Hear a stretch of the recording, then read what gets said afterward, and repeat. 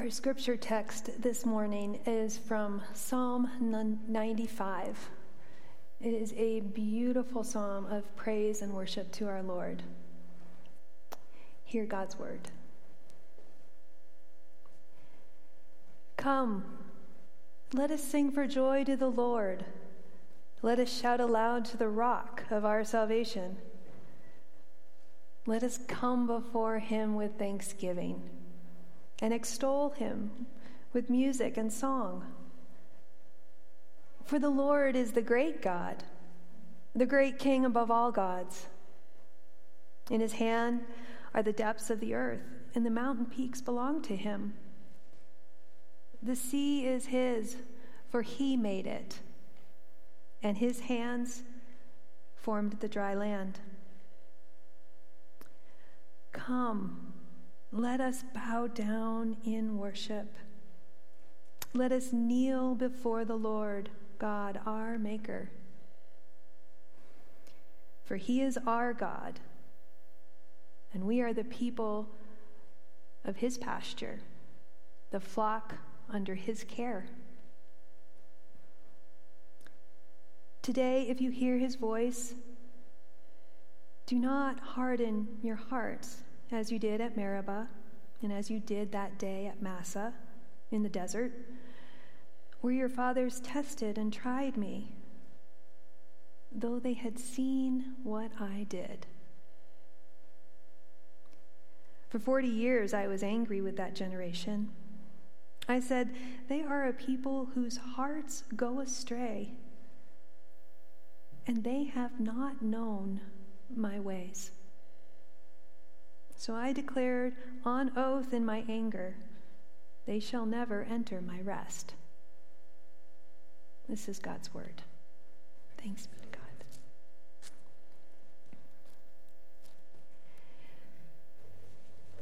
This morning I'm sharing with you a sermon that Tim Keller gave, I think in the early 2000s, to give you a little bit of context. He was facing a potentially bad cancer diagnosis, and he was looking forward to surgery, not really sure how things were going to end up. And in the midst of that situation, he preached a sermon on Psalm 95, and he asked this question: how do you face troubles with peace and rest and equilibrium? I came to realize this weekend that it's not mainly through petitionary prayer. Of course, the Bible is filled with petitions, where you go and you make your needs known and you cry out and you ask for success and you ask for healing. You should do that, and you will do that. And it's in the scripture, of course. But the ultimate and main way to handle the troubles of life with peace is not just through petitionary prayer, but through worship. Through worship. This particular psalm, Psalm 95, is the classic text in the Bible about worship. Through centuries, the Christian church has looked to this maybe more than any other single place in the Bible to inform our worship. This text tells us almost everything we need to know. It answers the question, what is worship? Why should we worship? And how can we worship? First, what is it? The answer in the Bible and the answer in this text. Worship is an act of ascribing ultimate value to something in a way that energizes and engages your whole being, your whole person. Let me break that down for you. First, according to this text, worship is something that engages every aspect of your being, mind, will, and emotions. it's very easy to outline this text. Notice there are 3 calls: verse 1, verse 6, and verse 8. In verse 1, we are called to worship him with emotion. It's emotional language. Sing, shout aloud, thanksgiving, extol, music. And secondly, in verse 6, we're called to worship him with our will. Not just our emotions, with our will. Because the language is that of submission, volition. Come, kneel, bow down. And lastly, in verse 8, it's the language of reason, the language of thinking. Hear his voice, listen to his voice, accept what he says. It's a language of thinking and understanding. In other words, worship is something that engages your mind, your will, and your emotions, your entire being. And this is extremely important to understand, because if you go through a ritual and you mouth and affirm the doctrines and beliefs, and if you do that without ever experiencing in your inner being a ravishing sense of beauty and joy, it's not worship. Or let me flip that over. You could go to a service and experience great emotion. You could weep and have a profound emotional experience. But if it doesn't change the fundamental way in which you live, if it doesn't change your character, if it doesn't change your life patterns, then it's not really worship. Because see what the text says: bowing and kneeling without joy, or on the other hand, shouting and singing without bowing and kneeling in life, it's not real worship.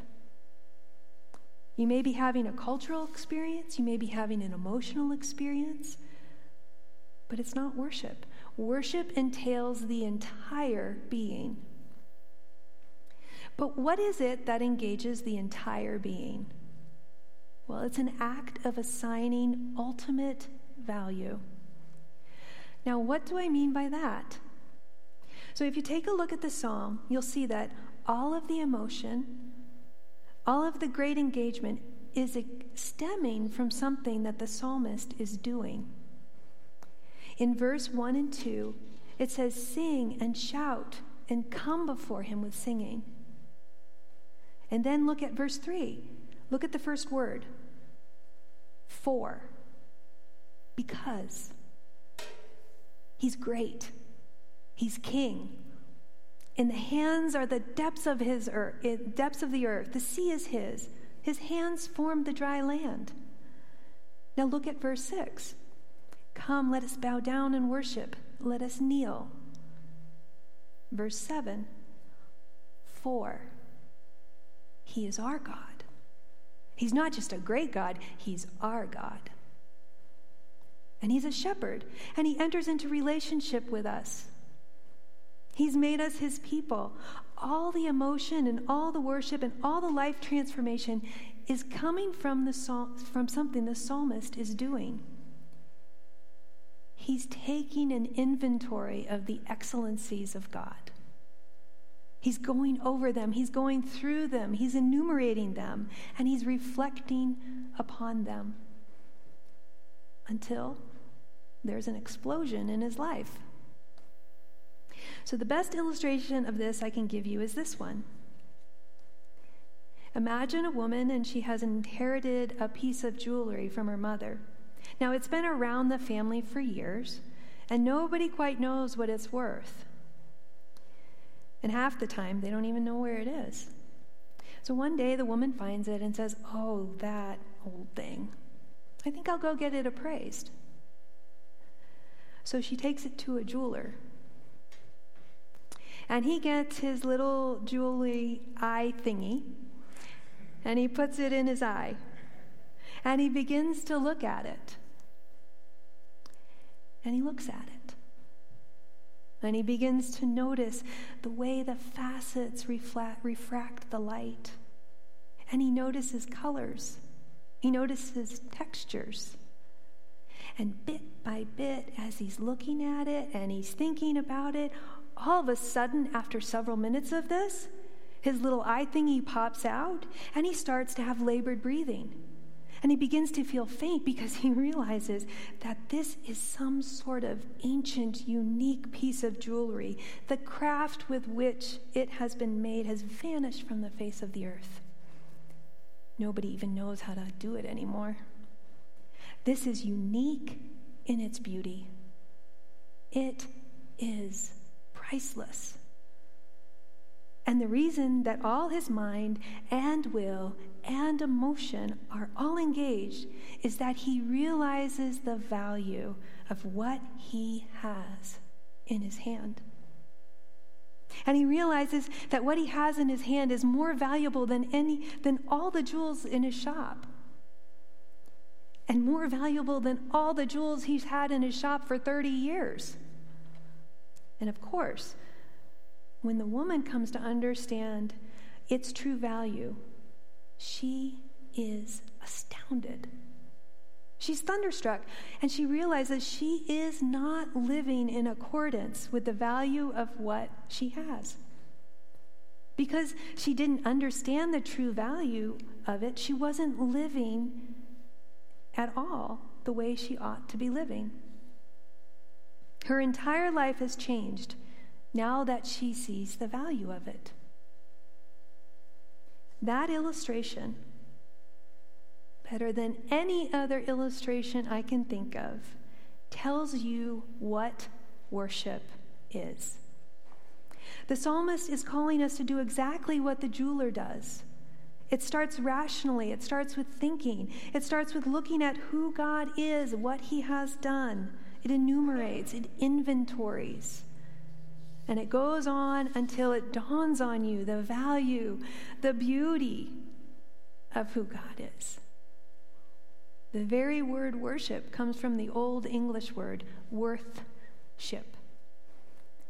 Worship is to see what God is worth and to give him what he is worth. To see and grasp his worth in such a way that you live in accordance with it. Most people in this country, we know from the polls, believe in God. They say they pray to God sometimes, and they say, oh yeah, I believe there's a God. But they have God the same way that woman had that piece of jewelry. Completely unaffected. Completely unaware of the value of it. So the difference between a limp along life, just get along life, and a transformed life, a life shot through with thanksgiving and joy, is not the difference between believing in God and not believing in God. It's worship. It's worship that does it.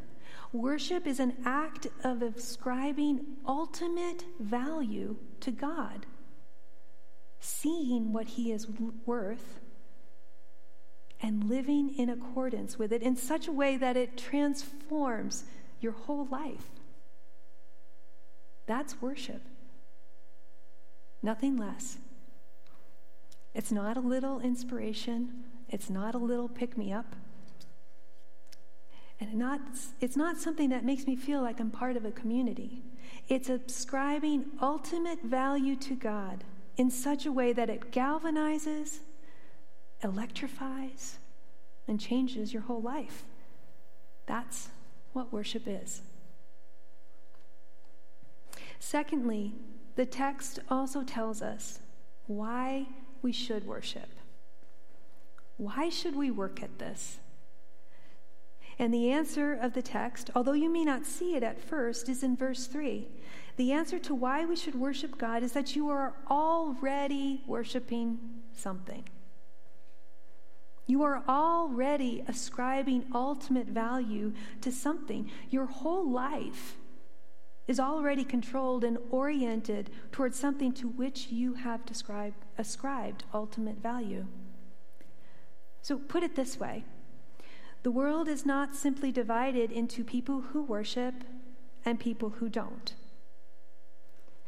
The world is divided into people who worship things that will distort your life, people who worship the wrong things, or people who worship the only proper object worthy of the worship of your soul. There are only two prospects. You are worshiping the wrong things, or you are worshiping the only one whose worship will not distort your life. But look at verse 3. Here's the answer. Why should we worship? For the Lord is the great God, the great King above all gods. Verse 3 tells us the very essence of worship is to recognize your heart has already ascribed ultimate value to something. And the process of true worship to God is to recognize where your worship already is and transfer it. Transfer your ultimate value to God. That's what changes your life. Now, I have a little work to do on this. Every single person has put their hope into something, saying, if I have that, then I'd be okay. Then I'll know who I am. Then I'll have meaning in life. Then I'll be happy. Whatever that thing is, completely orients your whole life. It will completely control you. One of my favorite quotes from Becky Pippert is this. She says, "Whatever controls us is our Lord." The person who seeks power is controlled by power. The person who lives for acceptance from other people is controlled by the people he or she seeks to please. But one thing is certain: we do not control ourselves. We are controlled by the Lord of our life. See what she is saying. Of course, you have to live for something. And whatever that thing is, you are so dependent on it, you so desperately want it, you are so afraid of losing it, you're so freaked out whenever anything goes wrong with it. Be honest. Your relation to it is that of worship. You have ascribed ultimate value to something. Your whole life, your entire being is oriented around it.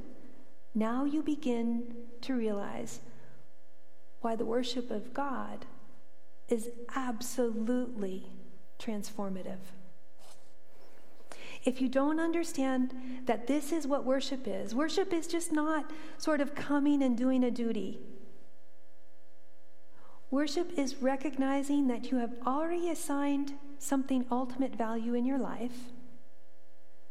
And worship is a process of every time you reflect on God through singing, every time you reflect on Him through praising Him, every act of worship is peeling yourself, moving yourself off of those things which control you onto the one thing that will not distort your life. So, why do we need to worship God? Because we are going to worship something, and anything else but the real God will distort our life. Now suddenly the last point becomes very important. The last point is, how do we worship well? How do we get more skillful at it? There are 4 things that the text tells us. There are a lot of things the text tells us, but there are only 4 things I'm going to tell you.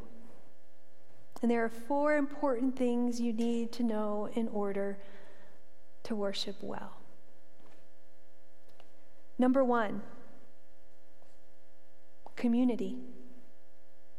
It's so obvious that you miss it. It's one of the most important things about this psalm. It's all in the plural. Come, let us sing for joy to the Lord. Let us shout aloud to the rock of our salvation. Come, let us bow down and worship. Let us kneel before the Lord our Maker.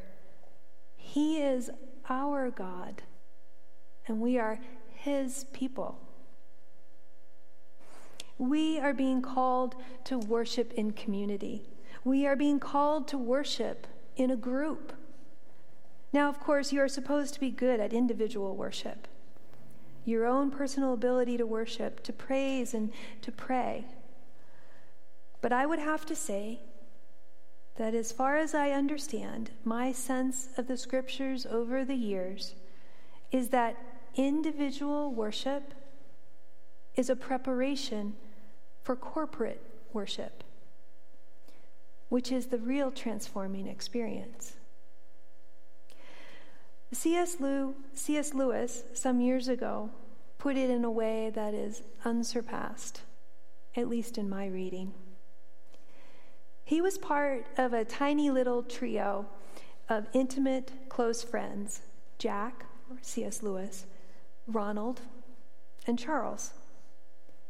And they were extremely close. And then suddenly, Charles died.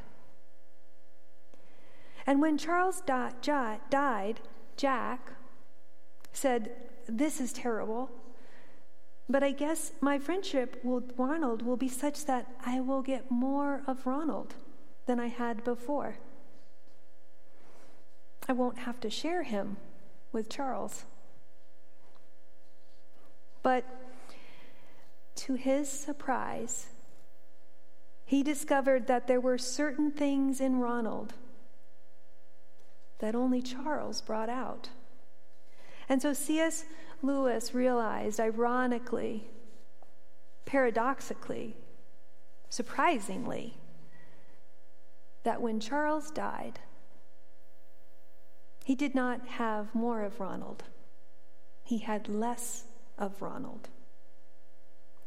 Because no one individual can draw out the entire personality. You can only know someone completely well in a community. If that is true of a finite being, how much more true would that be of God? I know this goes against our modern, Western, individualistic, consumer understanding of spirituality. I'll drop in on this church, I'll go over here, but mainly I have my own spirituality. You will never know God as he is unless you are in a worshiping community, preferably a small one, a group that you pray with regularly, and a larger one that you worship with corporately. This is the only way you are ever going to know him as he really is. The only way you are going to get an accurate vision.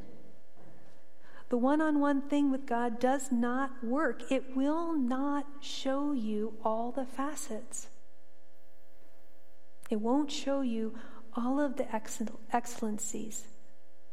It will not give you the great inventory. Let's put it this way. The more diverse that a worshiping community is, the better. And doesn't that make sense? The more you have young and old, male and female, all races, all the classes, the more diverse your worshiping community is, the more you're going to get an accurate picture of God. The more you're going to understand him and bridge the gaps in the human race, between cultures, between races, between classes. So first, you need community, much more than you think you do. And secondly, if you want to get better at worship, you need truth. How does the prophet know God is the great God above all gods? How does he know his hands are in the depth, in his hands are the depths of the earth? How does he know the sea is his? How does he know God is a shepherd? how does he know he is our God? How does he know all these things? Does the psalmist say, I like to think of God as a shepherd. I just like to think of him like that. No. The psalmist has submitted to what the prophets have said about God. The psalmist is submitting to the scripture as the self-revelation of God. And by submitting to it, he is then able to take it and say, now let's look at it. Let's use it. Let's inventory it. Let's look at God's excellencies.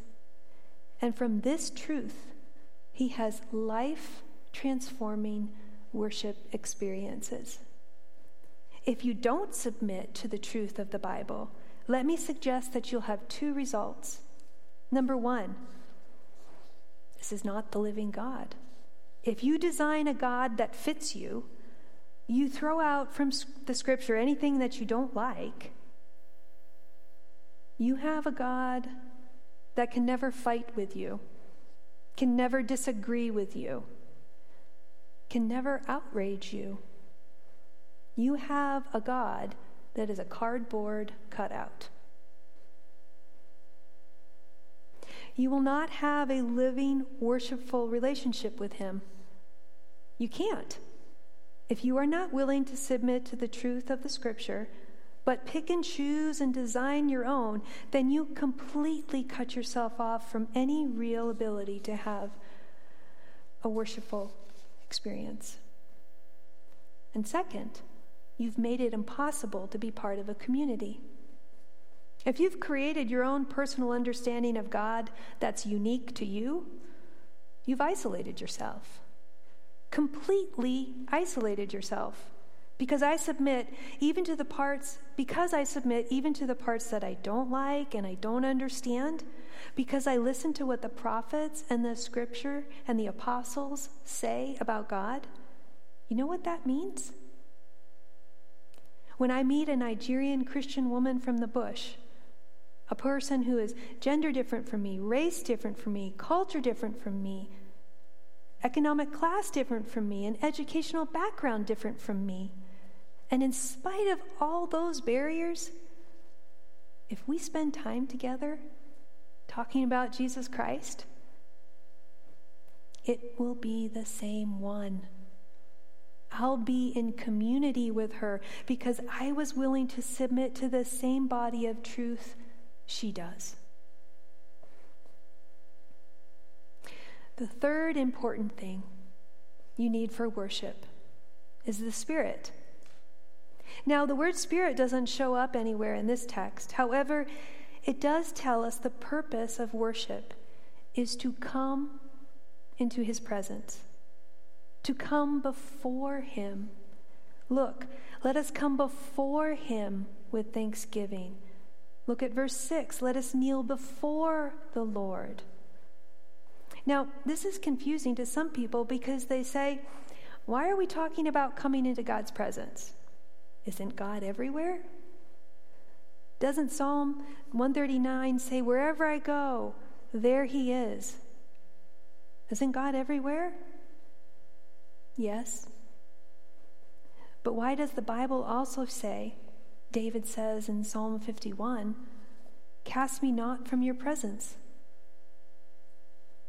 The answer is that in spite of the fact that God is everywhere, by the mediation of the Holy Spirit, if you submit to the truth and if you do this in community, if you understand the purpose and nature of worship, sometimes the Holy Spirit will make you aware of the very presence of God.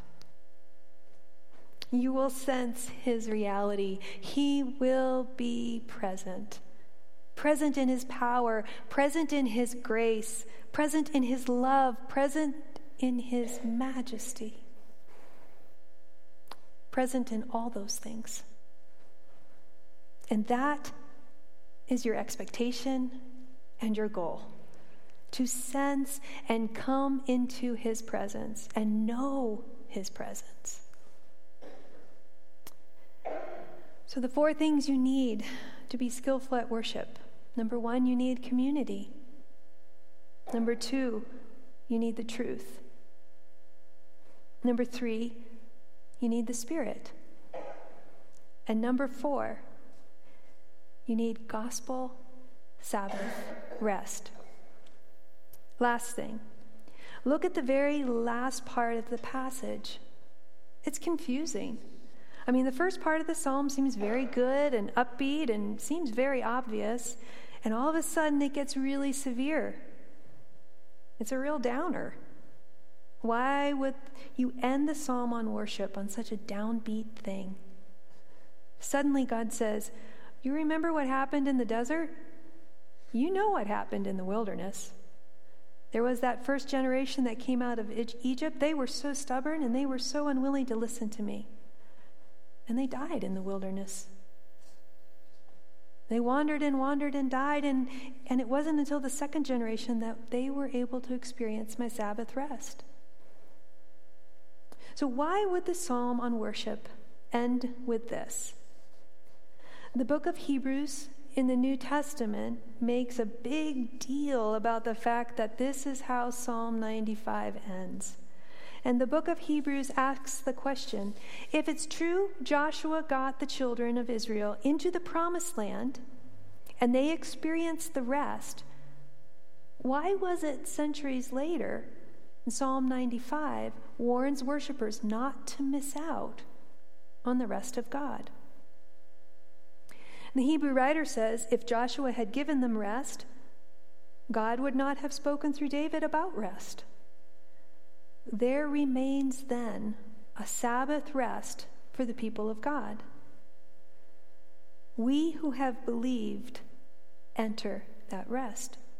For anyone who enters God's rest rests from his own work, just as God rests from his. So let me put this in a nutshell.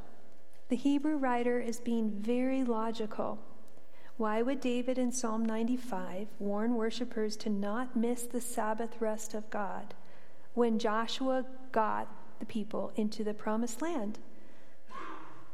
The Hebrews writer concludes the physical rest that the children of Israel experienced must be pointing to a deeper rest that is still available to us and we can miss. There must be a deeper spiritual rest. What could it be? Well, just as God on the seventh day rested from his physical work, so in the gospel we spiritually rest from our good works.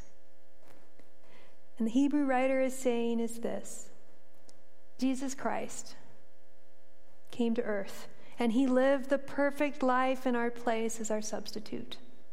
He lived the life we should have lived. He died the death we should have died.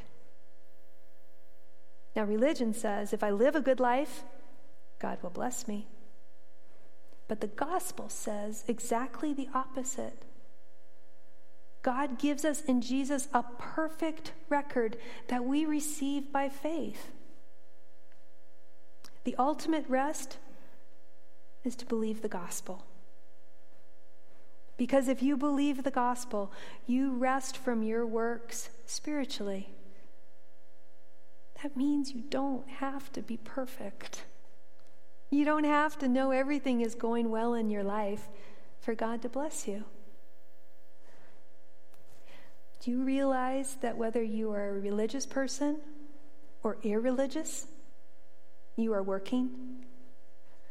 You're working. If you're a moral religious person, you're trying real hard to be good, so God will bless you. If you're an irreligious person, you're trying extremely hard anyway, because you've got an ultimate value. Remember? The gospel ends all that tiring work. The gospel gives you deep and final rest. God already loves you and accepts you in Jesus Christ. Why would this be at the end of a psalm on worship?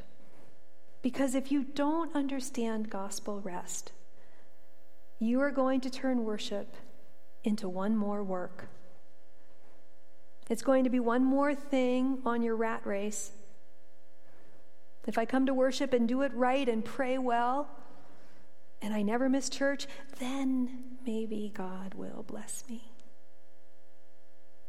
And instead of transforming your life, it will just be one more load weighing you down. And you won't really be serving God. You will be serving the God of morality. You will be looking to yourself and not to him. And you won't have a life shot through with joy and thanksgiving. Do you have that clear insight? Do you understand that? If you don't have that insight, you need community, you need truth, you need the Spirit, you need gospel rest. That crucial insight, you need that. Otherwise, worship will never change your life. True worship of God really gives you rest. Worship really does it. Do you have that rest? Do you know how to worship? Please join me in prayer.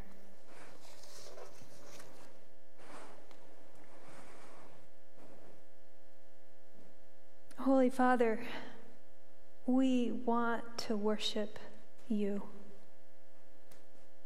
We want to ascribe ultimate value to you. We want to see what you are worth.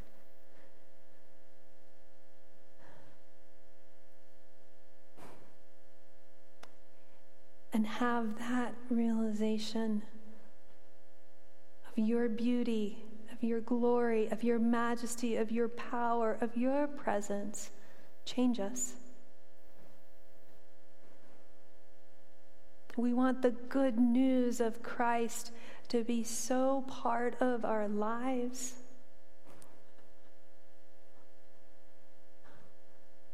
that we are new. We are made new in you. Father, I thank you for these words from your servant, Timothy Keller. Thank you for the way that they can bring alive the truth of your scripture. But more than anything, Lord, may these words open us to your presence. In Jesus' name we pray. Amen.